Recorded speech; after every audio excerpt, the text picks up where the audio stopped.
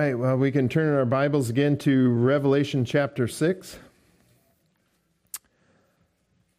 Revelation chapter 6, verses 12 through 17. That's going to be the goal this morning anyway. The title of our message is The Great Day of Their Wrath. And the title of the message kind of gives away the point of emphasis here this morning. We've tried to emphasize the fact or the importance of understanding that this is God's wrath that is being poured out upon the world here that we see beginning in chapter 6 and really carrying all the way through the book of Revelation to the end of chapter 19. We see God's wrath being poured out on the world.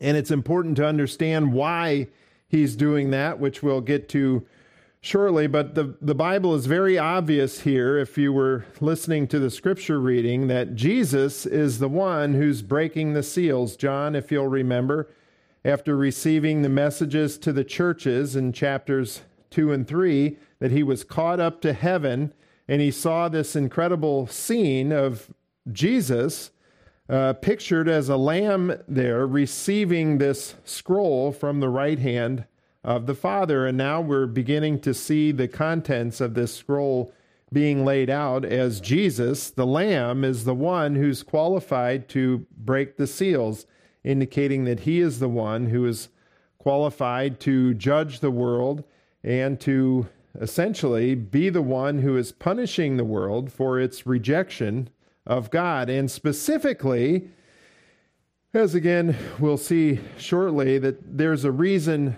for this. It's not just because God is mean and capricious, but he has a plan for the world,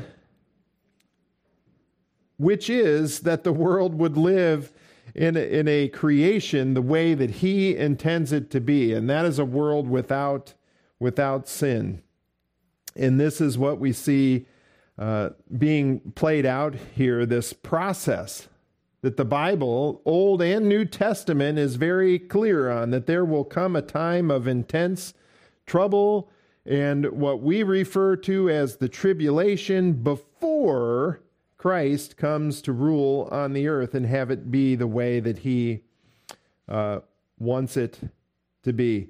The Bible is also very clear that the church, the universal church, people who have trusted in Christ as their Savior, are not subject to this time of wrath.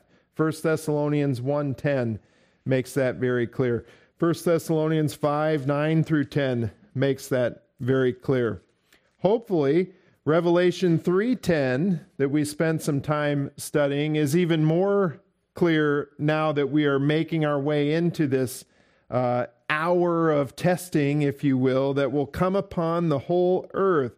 Revelation 3:10, if you'll remember, message to the church at Philadelphia, says, "Because you have kept the word of my perseverance, I also will keep you from the hour of testing, that hour which is about to come upon the whole world to test those who dwell on the earth." The church there is promised deliverance from this time of intense persecution and trouble. And while we are promised deliverance from this specific 7-year period of tribulation, that does not mean that we don't face difficulties in this life. It is a false argument that is very prevalent that dispensationalists, such as we are, pre-tribulational rapturists, if you will, believe in escapism, that we're just going to be delivered from all of our troubles and we just don't have a care in the world. And so therefore we're just very apathetic because we believe in this doctrine of a pre-tribulation rapture. So we just don't care. We don't care about people. We don't care about this world. We don't care about the things going on in this world. We're just selling everything and waiting for Jesus to take us out of this world. If you're familiar, like I know you all are, with any Christians, with any pre-tribulationalist Christians, there's one word that I would not use to describe them, and that is apathetic. As a pre-tribulationalist, we realize that Jesus could come again at any moment to take us to heaven to be judged for the way that we have lived our lives. That is a doctrine that doesn't lead to apathy when properly applied to our hearts and minds. That is a doctrine that leads to the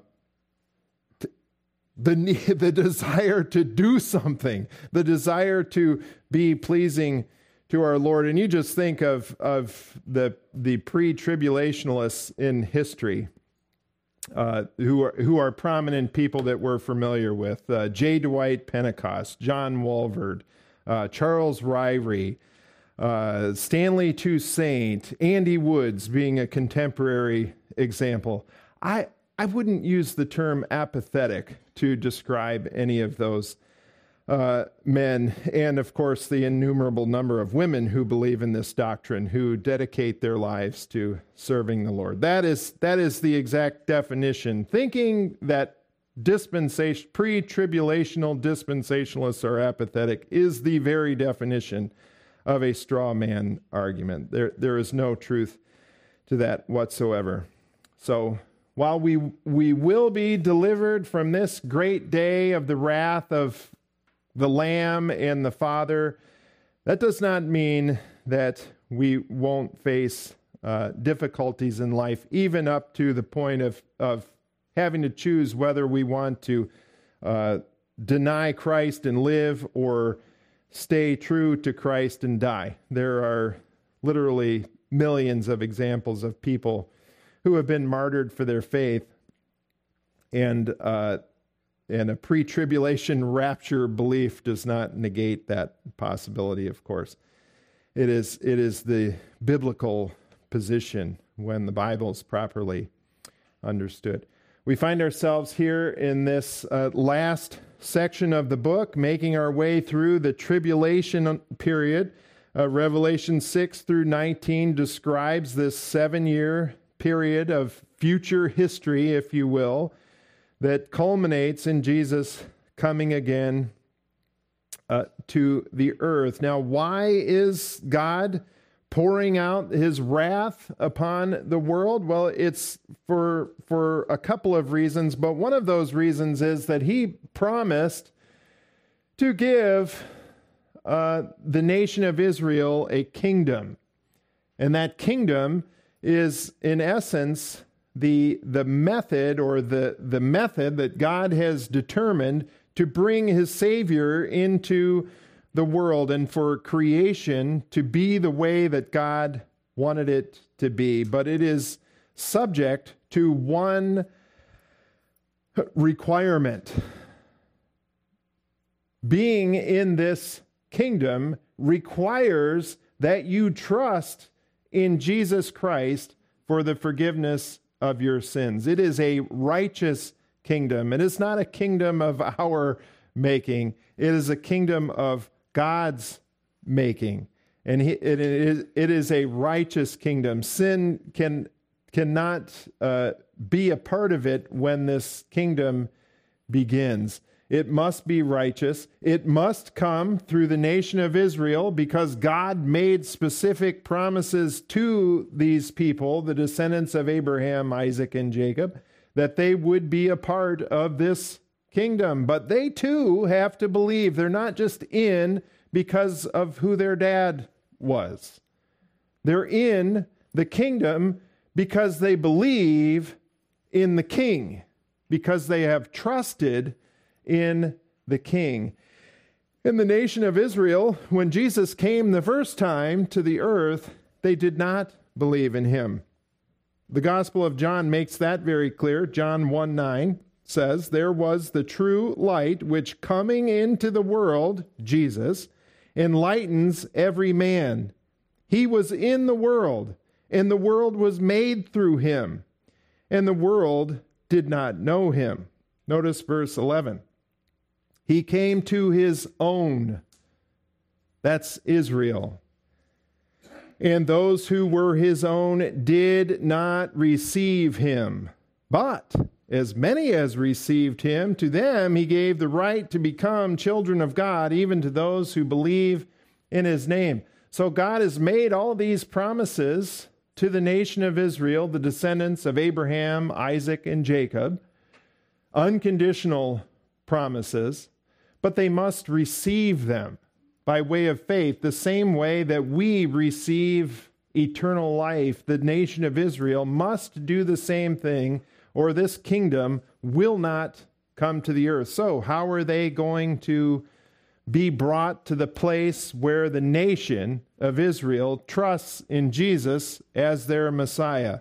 Oh, I'm glad you asked. It begins in chapter 6 of the book of Revelation, the process through which the nation of Israel and the world will have to go through to believe that Jesus is the Messiah. It begins very, very nice and peacefully, we've seen.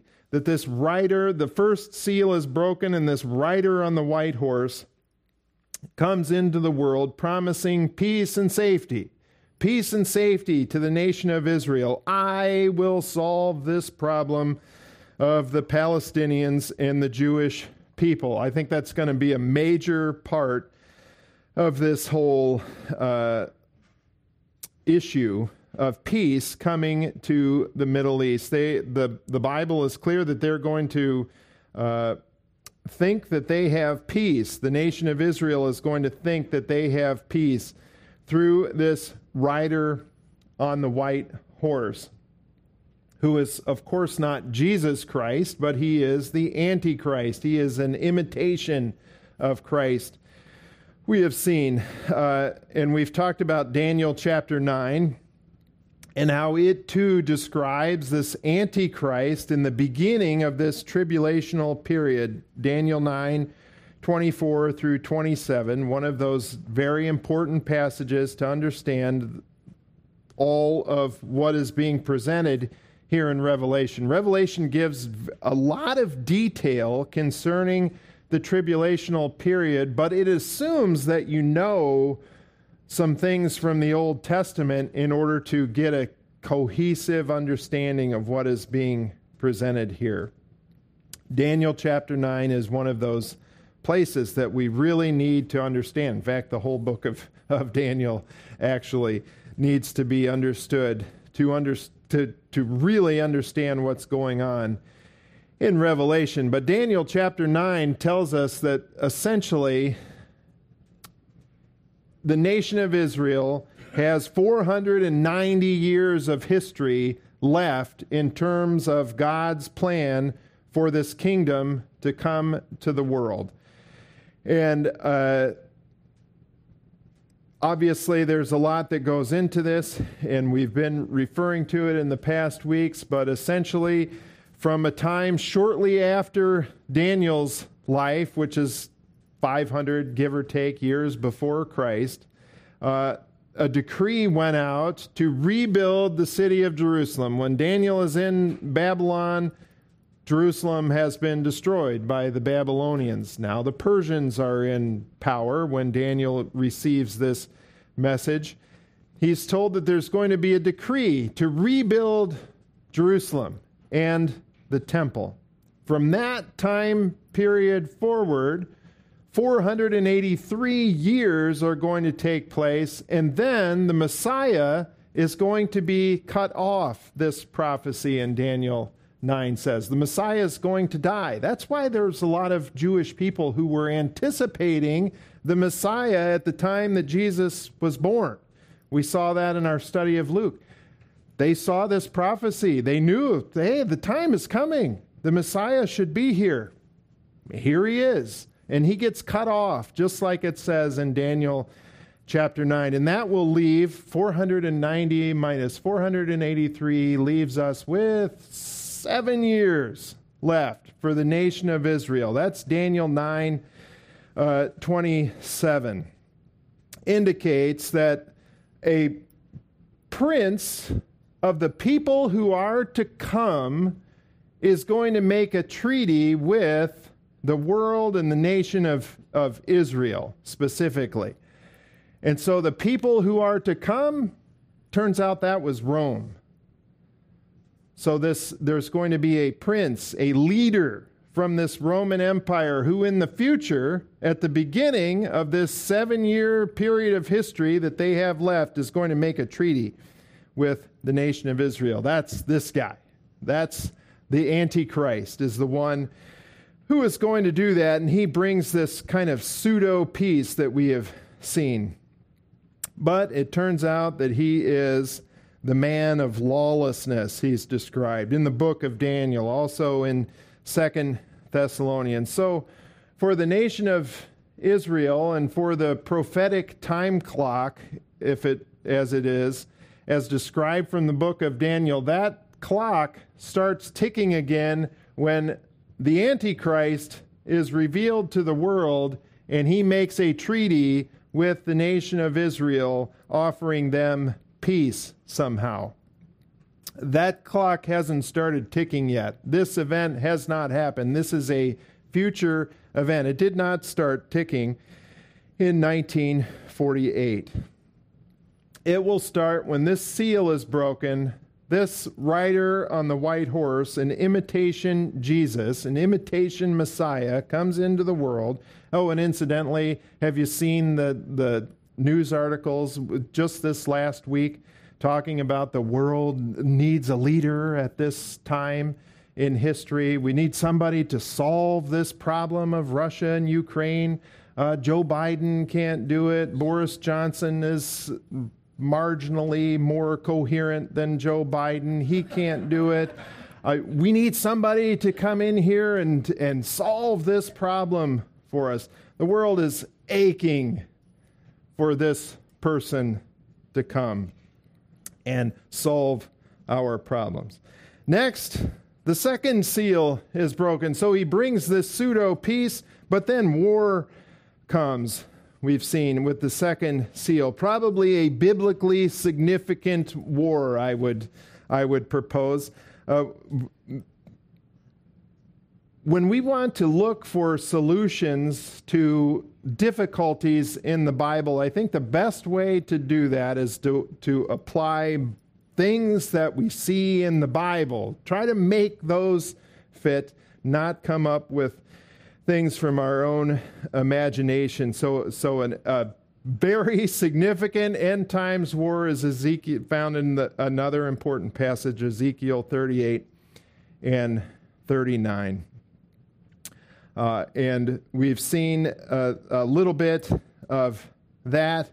And in the world today, we very much see the world dividing between East and West in this world. And that's basically what's described in Ezekiel 38 and 39. An Eastern sort of confederation of nations. Russia, Iran, Turkey is a part of that.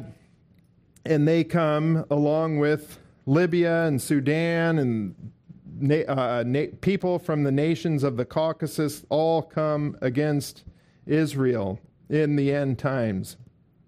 In a war that's not going to be over in a matter of days. I mean, Russia's invaded Ukraine 3 weeks ago, and they haven't gotten that. Imagine invading the entirety of the Middle East. That's going to be quite a campaign. And unfortunately, for those of us who live in the West, this prince of the people who is to come, he comes from our side. It seems. The prince of the people who are to come, that's Roman Empire, that's the West. And the West is aligning itself against Russia and the East. So this Antichrist, who is probably going to play some sort of role in this second seal warfare, is going to come from what is often referred to as a revived Roman Empire of some sort. Have you seen a map of NATO countries lately? These are the ones with the hashes, if you can see that, are members of both NATO and the EU. The blue countries are just members of NATO. Here's America and Canada over here. But at any rate, that's NATO. Here's Russia. Here's Ukraine. Right there. Caucasus nations are down in this area. Ezekiel 38 and 39 has this nation, these nations, Turkey.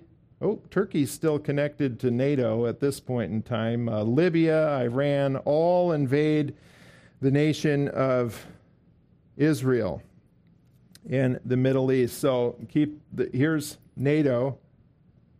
Here's the Roman Empire in AD 117.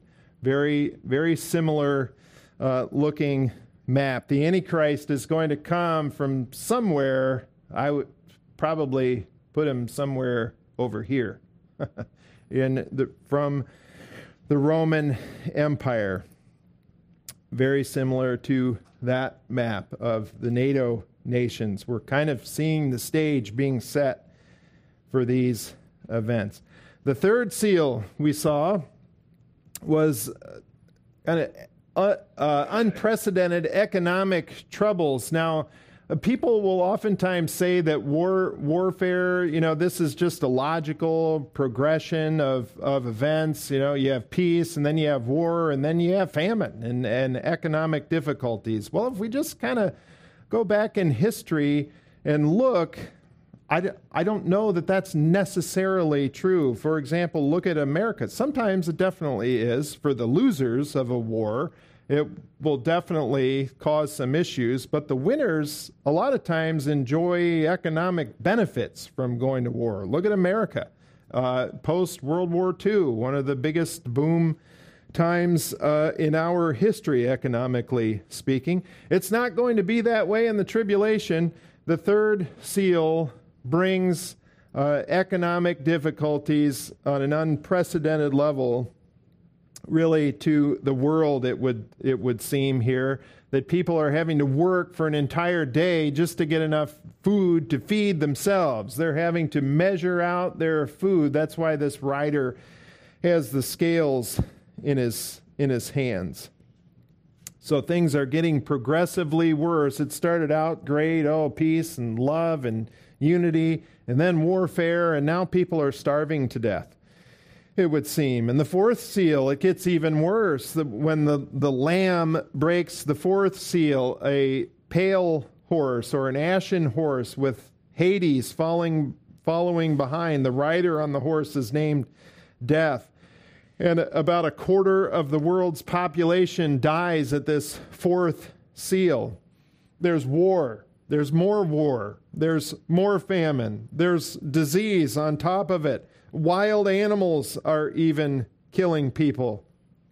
Signs of judgment that God has described for the nation of Israel, that he kind of is giving them a heads up. Yeah, you're going to be judged with all of these horrendous events: war, famine, disease, wild animals killing you, not just eating you after you're dead, but they're responsible for the death. 1/4 of the world's population, if that happened today, it would be 1,750,000,000 people, give or take a few million. What's another million people?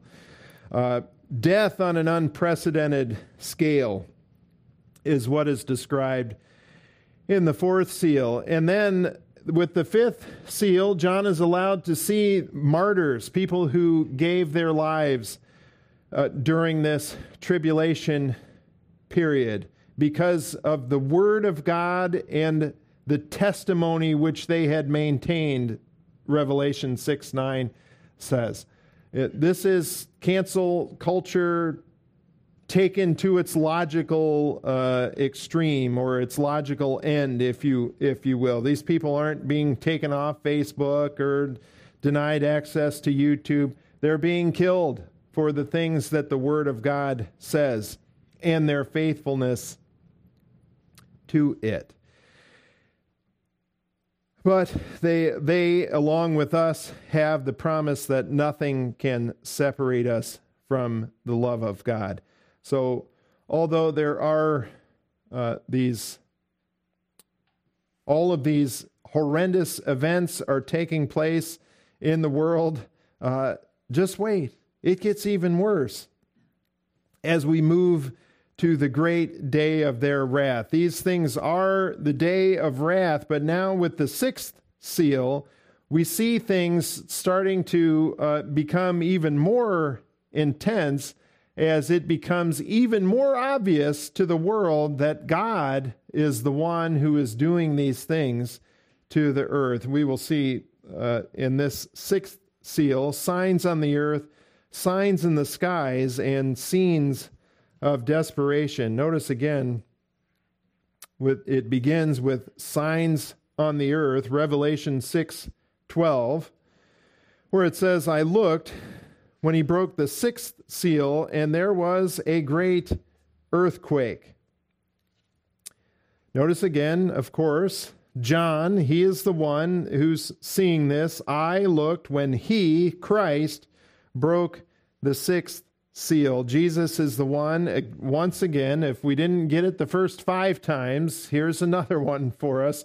Jesus is the one breaking this sixth seal as well. And when he does, a great earthquake comes upon the earth. Now, this is an earthquake that is unlike any other earthquake that has happened in this world up until this time, as far as we know. There may have been an earthquake similar to this in the days of the flood, but the Geological Association, or whatever it's called, didn't exist in the days of Noah to keep records.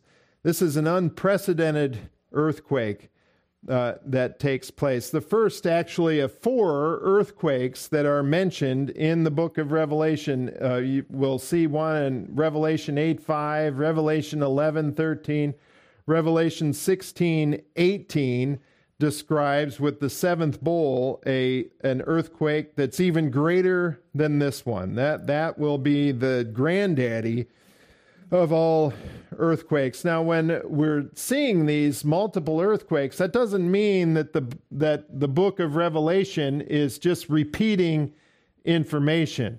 That's what's known as recapitulation, the recapitulation theory, that the seals, trumpets, and bowls are all just talking about the same thing. Well, there's a problem with that, just numerically, for one.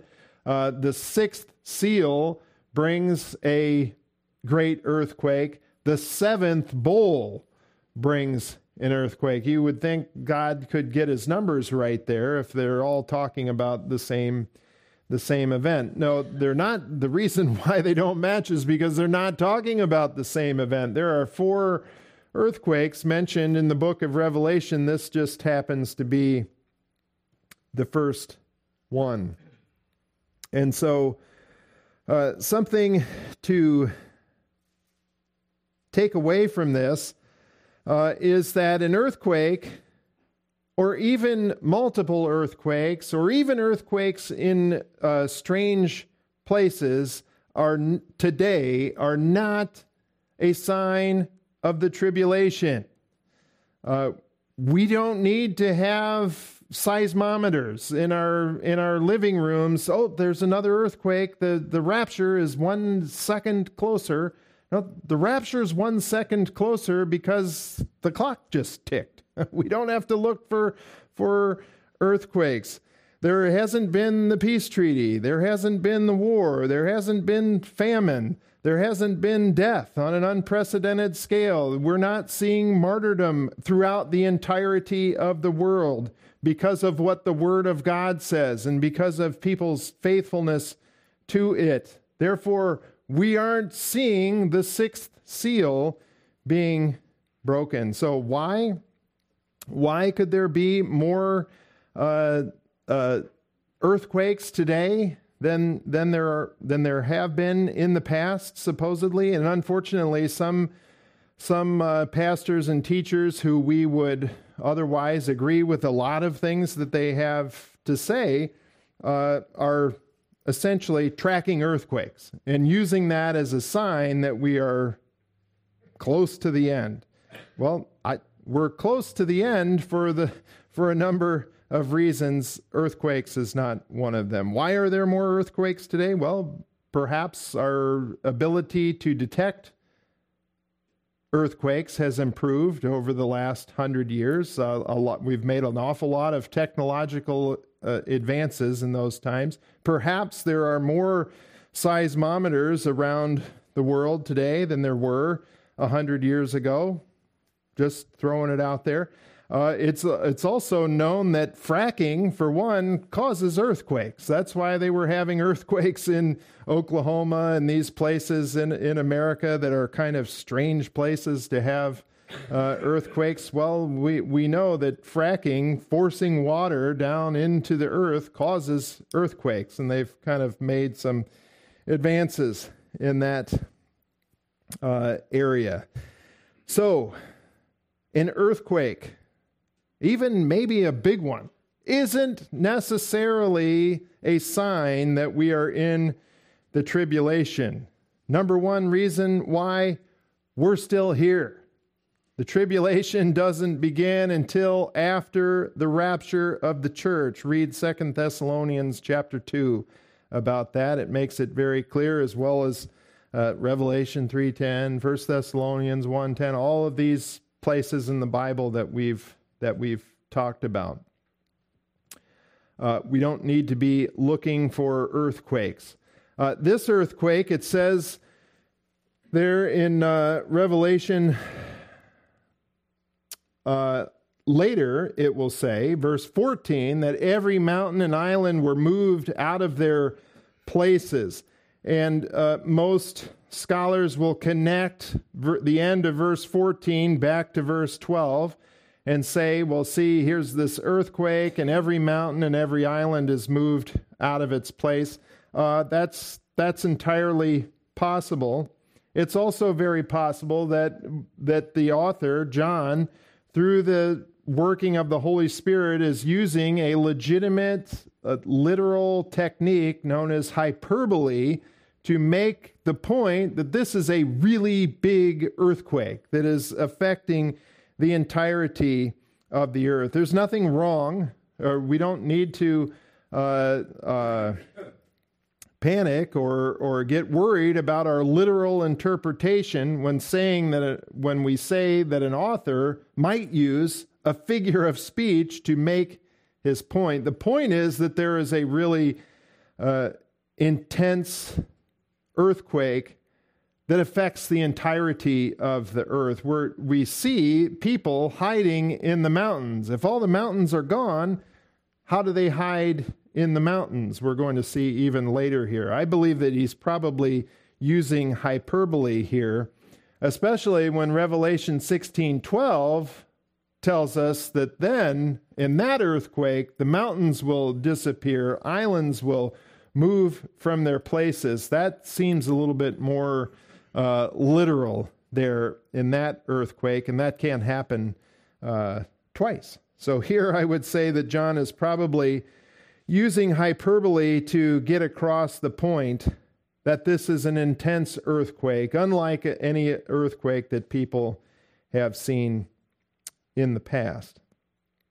And so another one of those really very, very important places in the Bible that lays out an end times kind of plan, if you will, is the Olivet Discourse, Matthew 24 and 25. And when we study that, which we have done in the past, so I won't take a tremendous amount of time here to go through all of this information, we see that these events that are taking place in the book of Revelation line up very closely with what Jesus described as being signs of the end. That's what he was asked about, if you'll remember.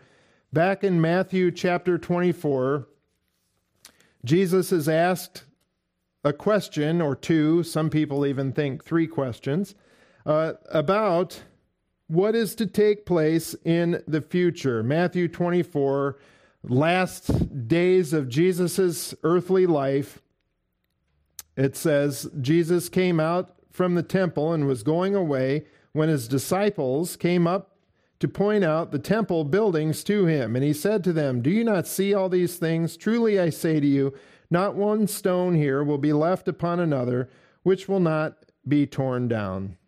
Verse 3, as he was sitting on the Mount of Olives, which is across the way, across a large valley from the Temple Mount in Jerusalem, the disciples came to him privately, saying, "Tell us, when will these things happen, and what will be the sign of your coming and of the end of the age?" What sort of sign should we be looking for you to come again to this earth to establish your kingdom upon the earth?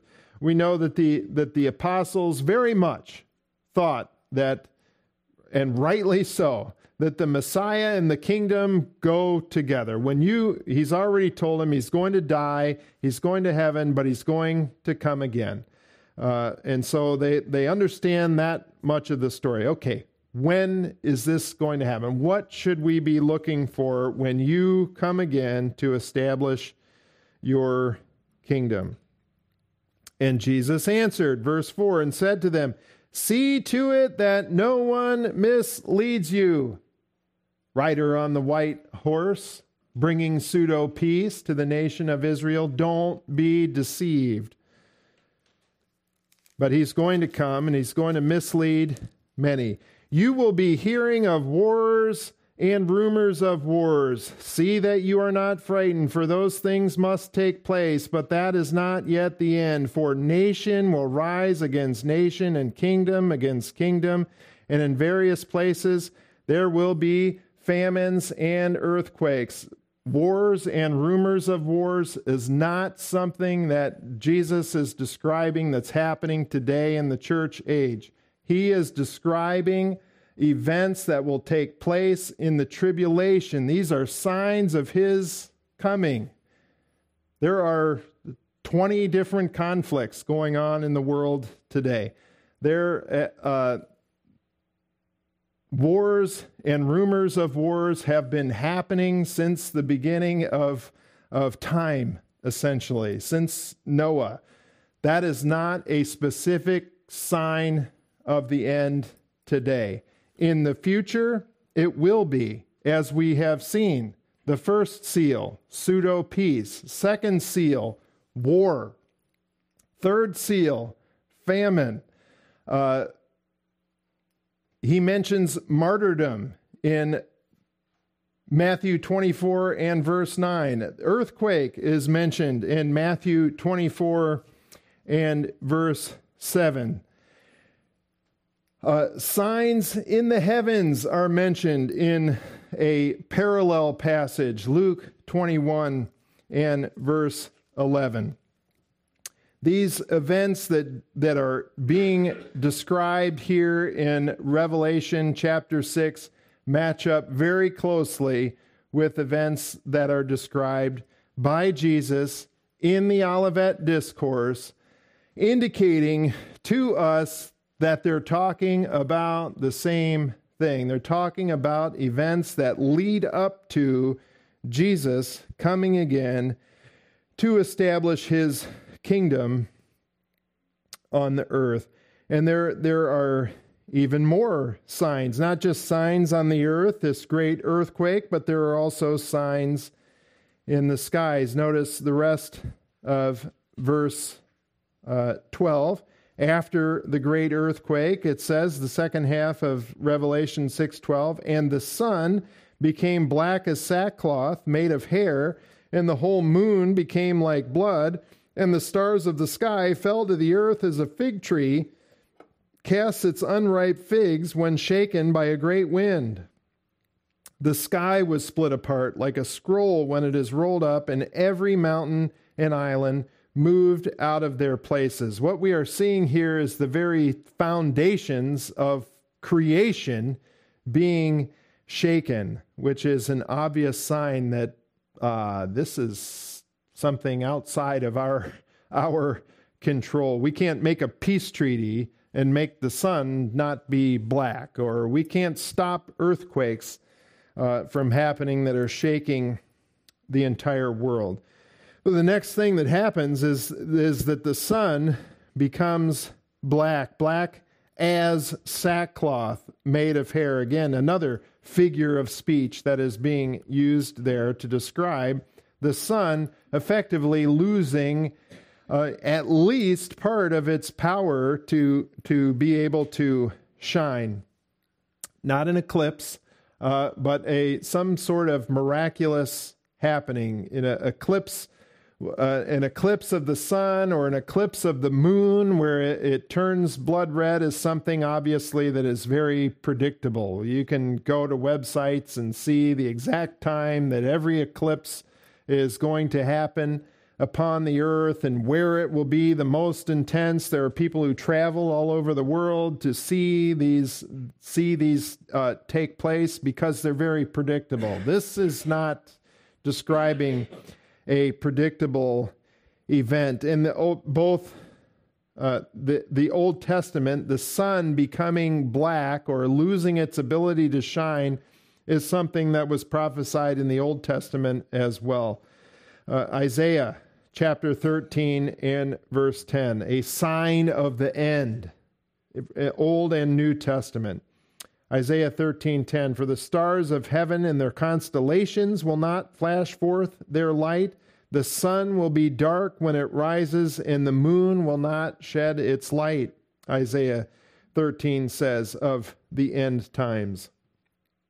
A passage that we're familiar with, Joel chapter 2, also speaking of the end of time as we know it before the kingdom begins. It's not describing the beginning of the church. It's describing the end times. Joel 2:10. Before them, the earth quakes, the heavens tremble, the sun and the moon grow dark, and the stars lose their brightness. Also in Joel chapter 2 and verse 30, God says, I will display wonders in the sky and on the earth, blood, fire, and columns of smoke. The sun will be turned into darkness and the moon into blood before the great and awesome day of the Lord comes. Matthew 24, Jesus also in the Olivet Discourse says, but immediately after the tribulation of those days, the sun will be darkened, and the moon will not give its light, and the stars will fall from the sky, and the powers of the heavens will be shaken. That's what we are beginning to see happen here with the sixth seal. The powers of the heavens are beginning to be shaken. This will happen again later in the tribulation. That's why way down in verse 29 of Matthew 24, Jesus mentions this immediately after the tribulation of those days, the sun will be darkened. We're going to see this happen again as we make our way into the tribulation. This is just kind of a precursor that's happening here, just something to get your attention, like the preview of a movie or the trailer of a movie plays, and you kind of get the theme of what's going to happen. That's what we're seeing here, the trailer for the rest of the tribulation that is to take place. Now, there in Joel chapter 2 and verse 30, it says that these things will happen before the great and awesome day of the Lord. Now, some dispensationalists will take this and run with it and say, oh, we've got to be looking for the sun to go black. It's going to happen before the tribulation. When that happens, then we'll know we're really close to the rapture. Well, the problem with that is that this phrase, day of the Lord, is not a technical term. It doesn't mean the same thing every time we see it. Sometimes it's used to describe the whole tribulation, true. Sometimes it's used to describe the day, the very day of the second coming. That's a historical event. Whatever day of the year it is, that it's going to be a day of the year.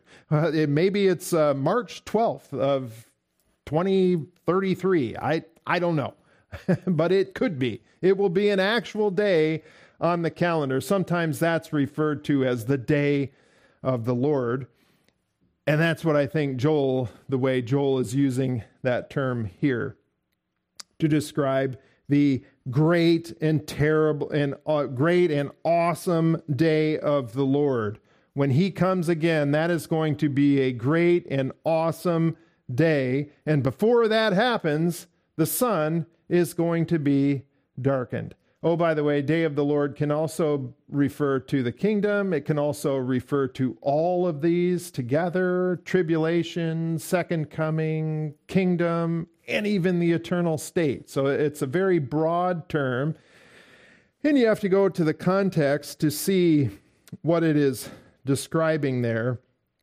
And when you combine all these other passages with speaking of the sun being darkened with Joel chapter 2, yeah, it's pointing to the tribulation, not before the tribulation begins.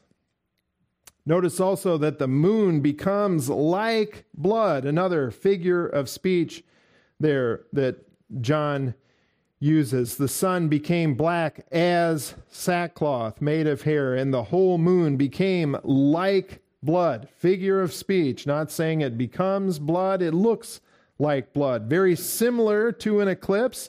Again, not an eclipse. An eclipse is something that is very predictable. That wouldn't be a sign of anything. So when you see some teachers, unfortunately, saying, oh, we've had a blood moon, we've had 4 blood moons in a row, that's a sign of something. Well, it's a sign is not something that is predictable. Like the sun coming up tomorrow morning is not a sign of anything. It's going to happen.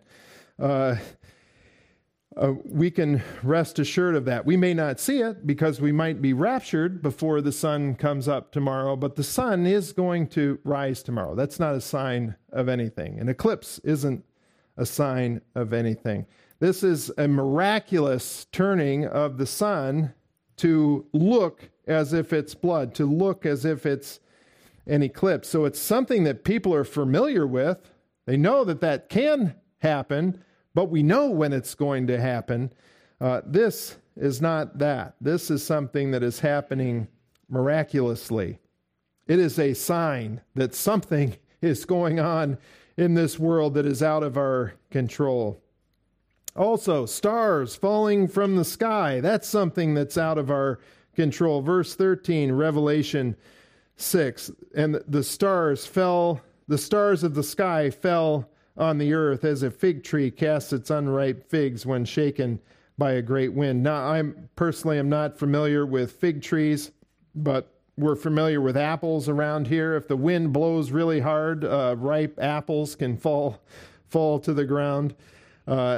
I imagine a fig tree is pretty similar to that. This, too, is another event that is prophesied about in the Old and New Testament. Jesus mentions, Mark 13:25, stars falling from heaven, and the powers that are in the heavens will be shaken. Again, all of creation, earth and the universe essentially is being shaken here. There's something massive going on. It might possibly be an unprecedented meteor shower. Do you remember a few years ago when the meteor came in over Russia and they exploded and actually did damage to buildings and that kind of thing, like literally fire and brimstone coming down on the earth? It could be something similar to that. It could also be, like it says, stars of the sky falling from the heavens. One of the other passages that we read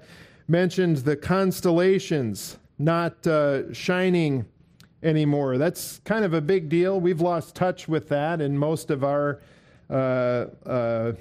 navigation these days because we have things like GPS and that, but believe it or not, ships and even airplanes still rely on stars to navigate. So if stars are falling out of the skies, that's a big deal in the world. That's going to cause some problems, as are the rest of these judgments coming upon the world. These are cataclysmic events that can only be explained as acts of God. Speaking of which, the sky being rolled up like a scroll.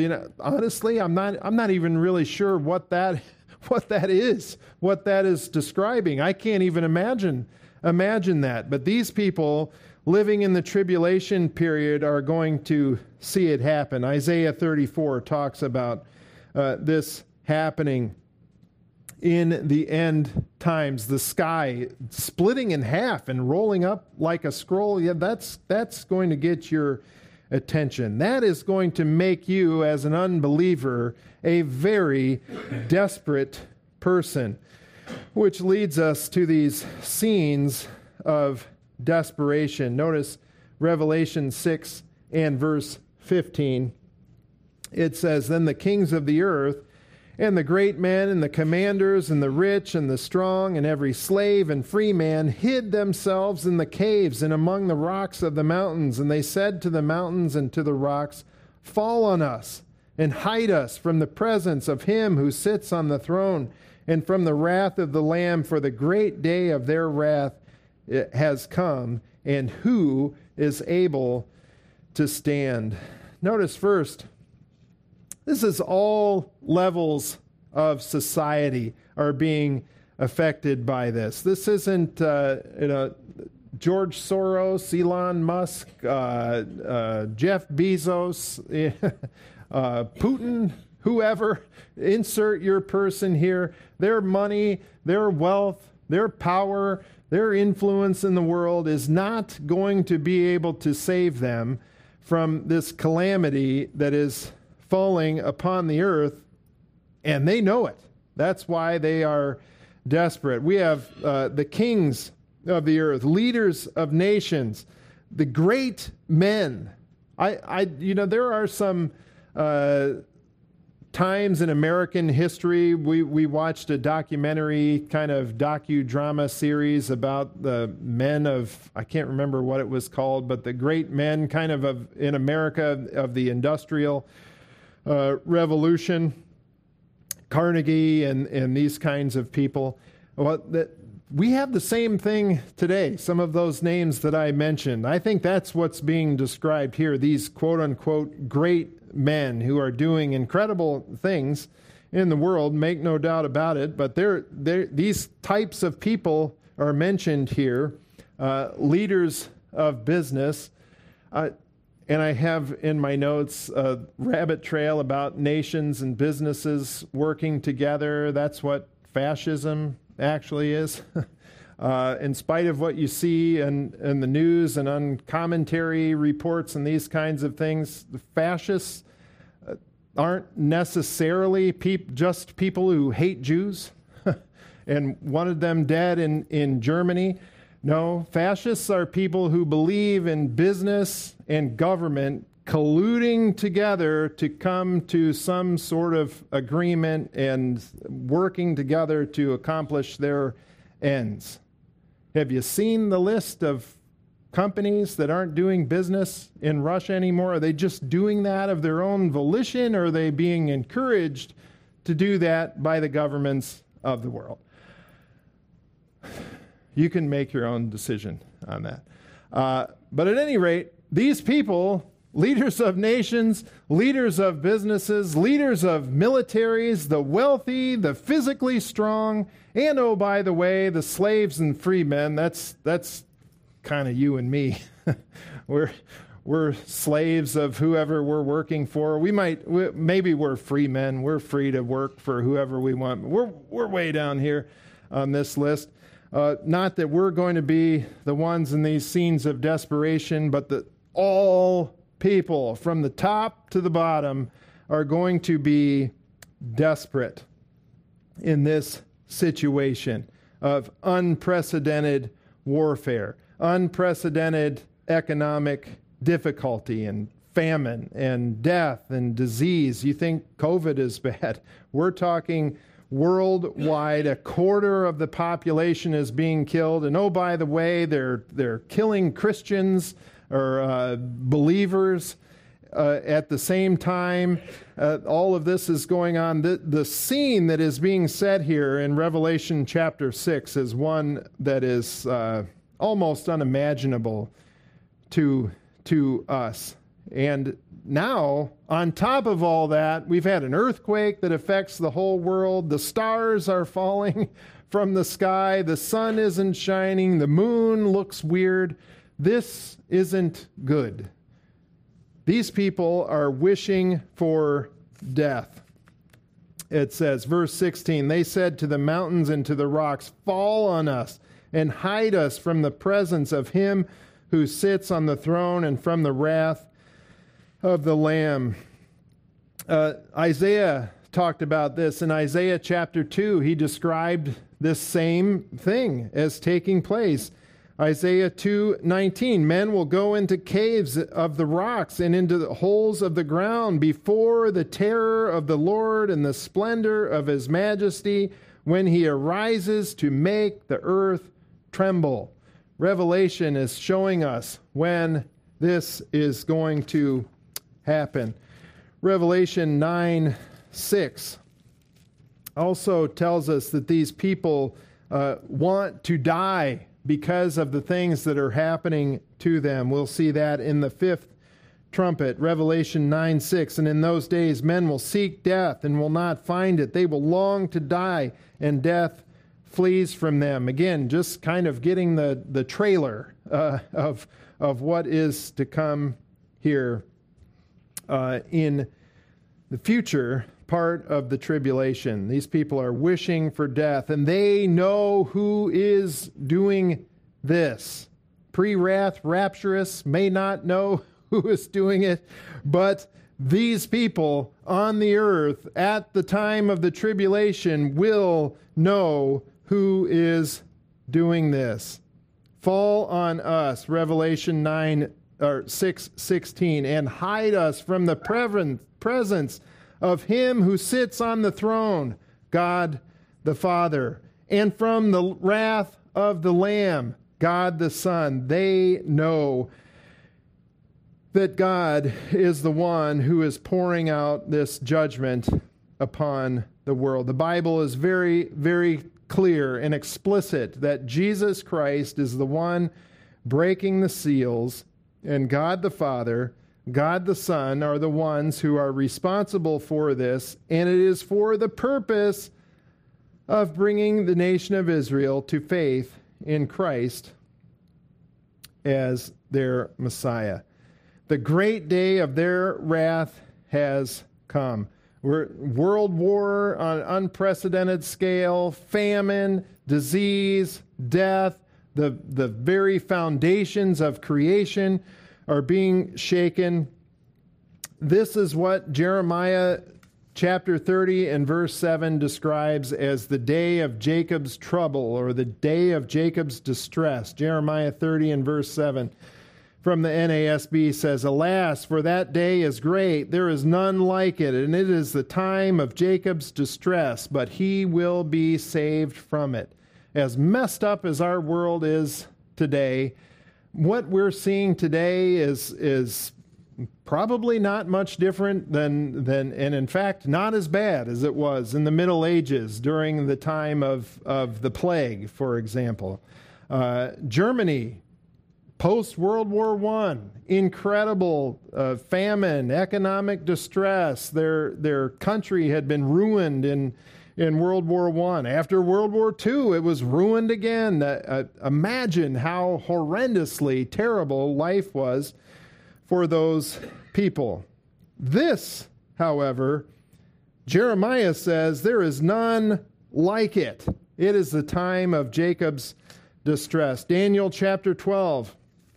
Verse 1, now at that time Michael, the great prince who stands guard over the sons of your people, will arise. Notice this, and there will be a time of distress such as never occurred since there was a nation until that time.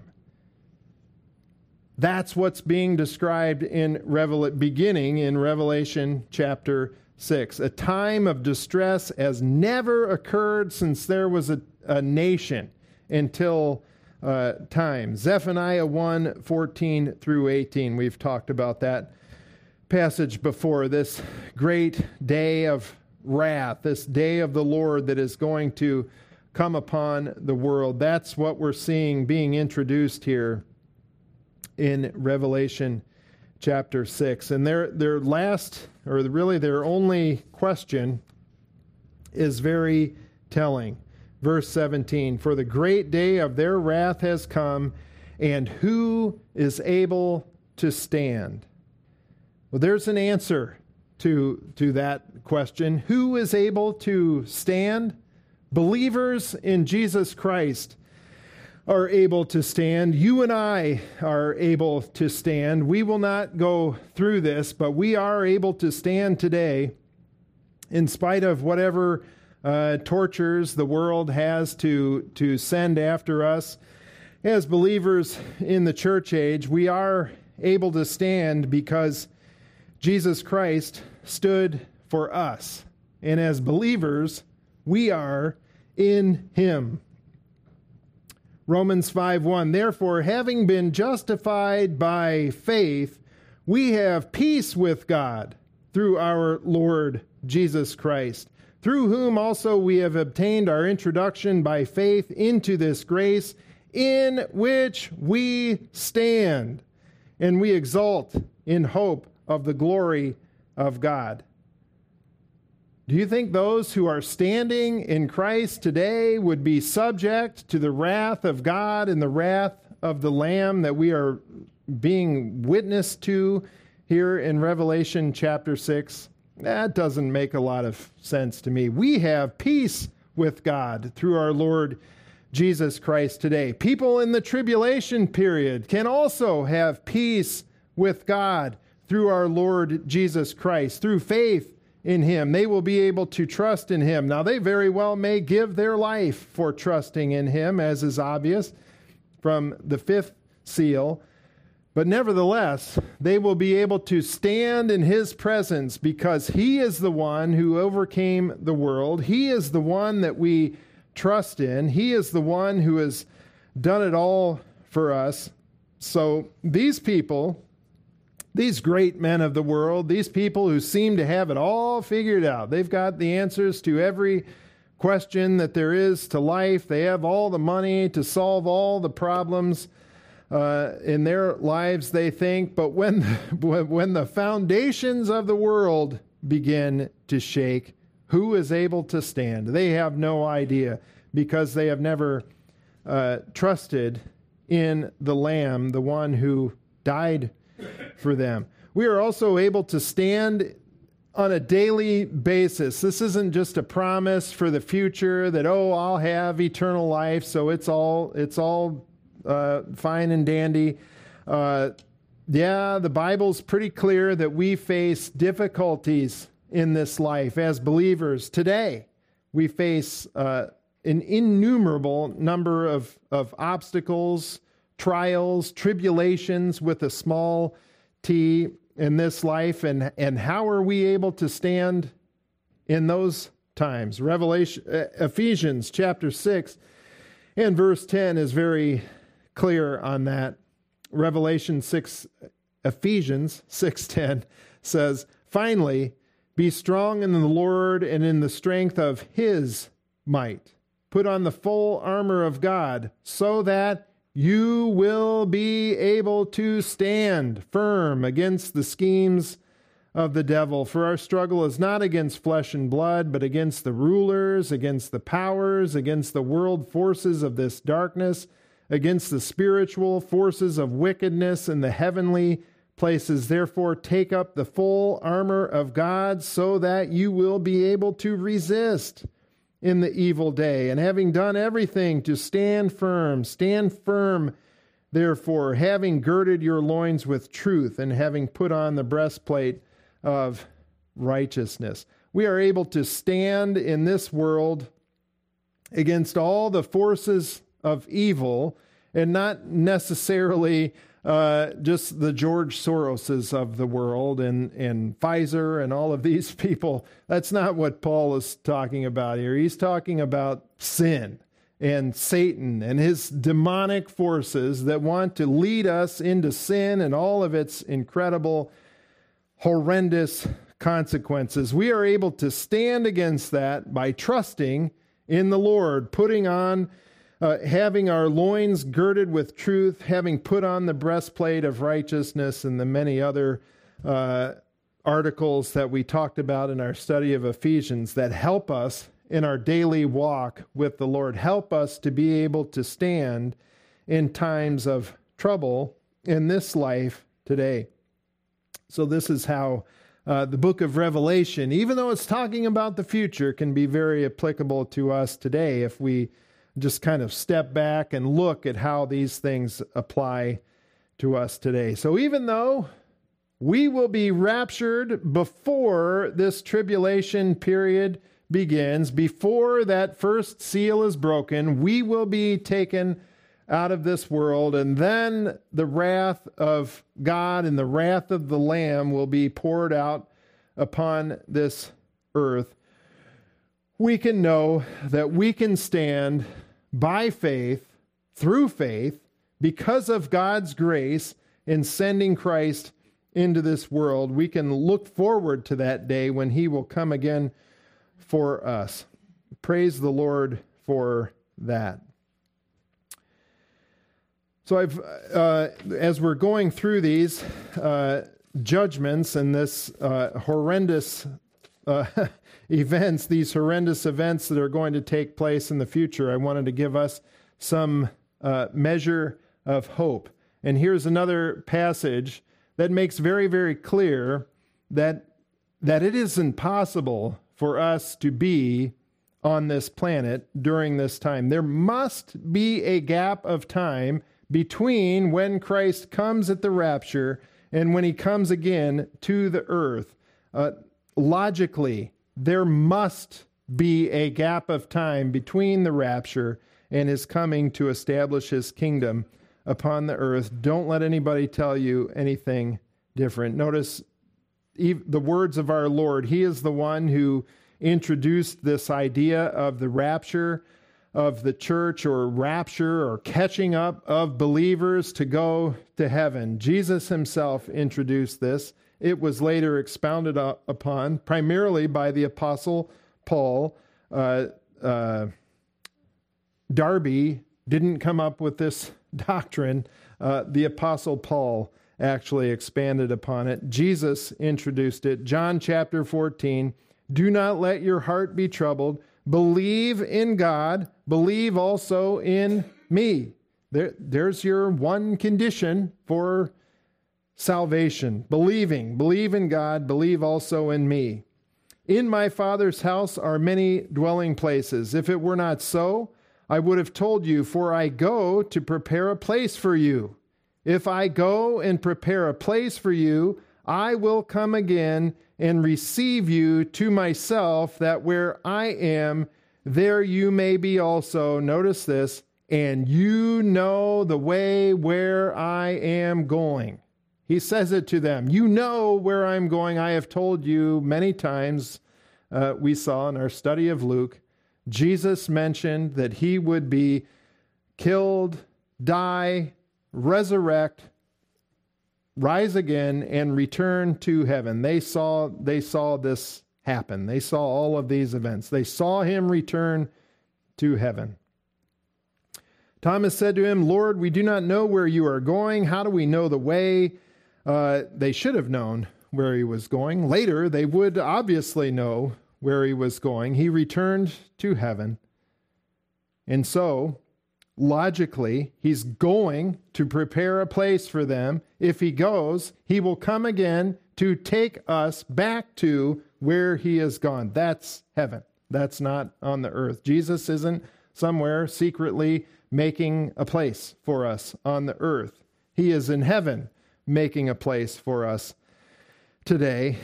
And if he leaves, I will come again and receive you to myself, that where I am, there you may be also.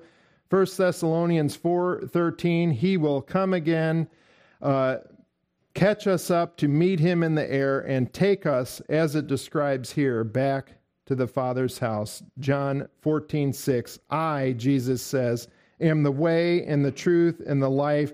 No one comes to the Father but through me. If you will only trust in Christ You can have this promise of the future, no matter what you're going through today, whether it be health issues, financial issues, job issues, any issue, you have this promise as a believer that he will come again one day, catch you up, take you back to the Father's house, and you will be with him forever, because he is the way, the truth, and the life, and no man comes to the Father but through him.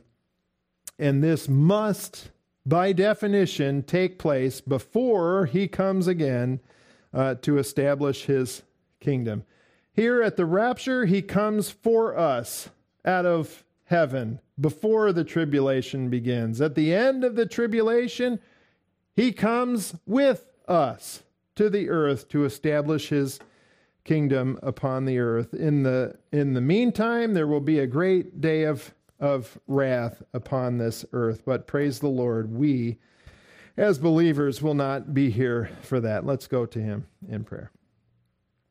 Dear Heavenly Father, we thank you for this word that is so applicable to our lives. Even though it's describing events that we won't participate in, we can still see how important it is for us to understand the things that you will do in the future. I pray, Lord, that you would help us to not be deceived in these times, that we would comfort one another, as 1 Thessalonians 4:18 says, with these truths that we will not be here, that we can comfort unbelievers with the fact that they too can be delivered from this incredible time of tribulation that's coming upon the world. May you empower us to do that. May you give us the words to give to unbelievers, people who need the truth of salvation through faith in Christ. Give us the opportunity to do that and the courage to stand for you and the truth that we find in your word. And we will give you all of the praise